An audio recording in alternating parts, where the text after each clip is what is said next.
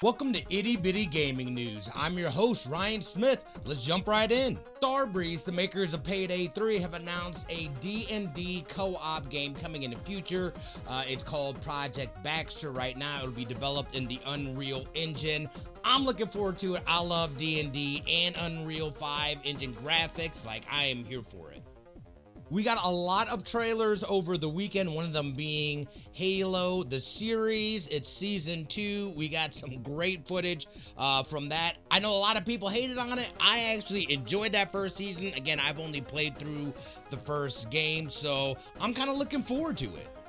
And we talked about Fallout series getting pictures just last week. Well, we got a trailer drop as well.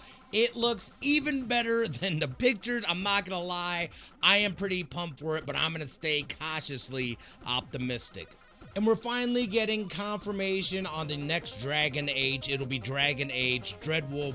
We should be getting more information this coming up summer in 2024, so we still got a ways to go before this game is actually fully revealed and we know when it'll be coming. And that'll do it for your gaming news. Don't forget, subscribe to the podcast and the YouTube channel. You can also find me on the socials at Smitty2447. I hope you have an amazing rest of your day, and we'll see you tomorrow.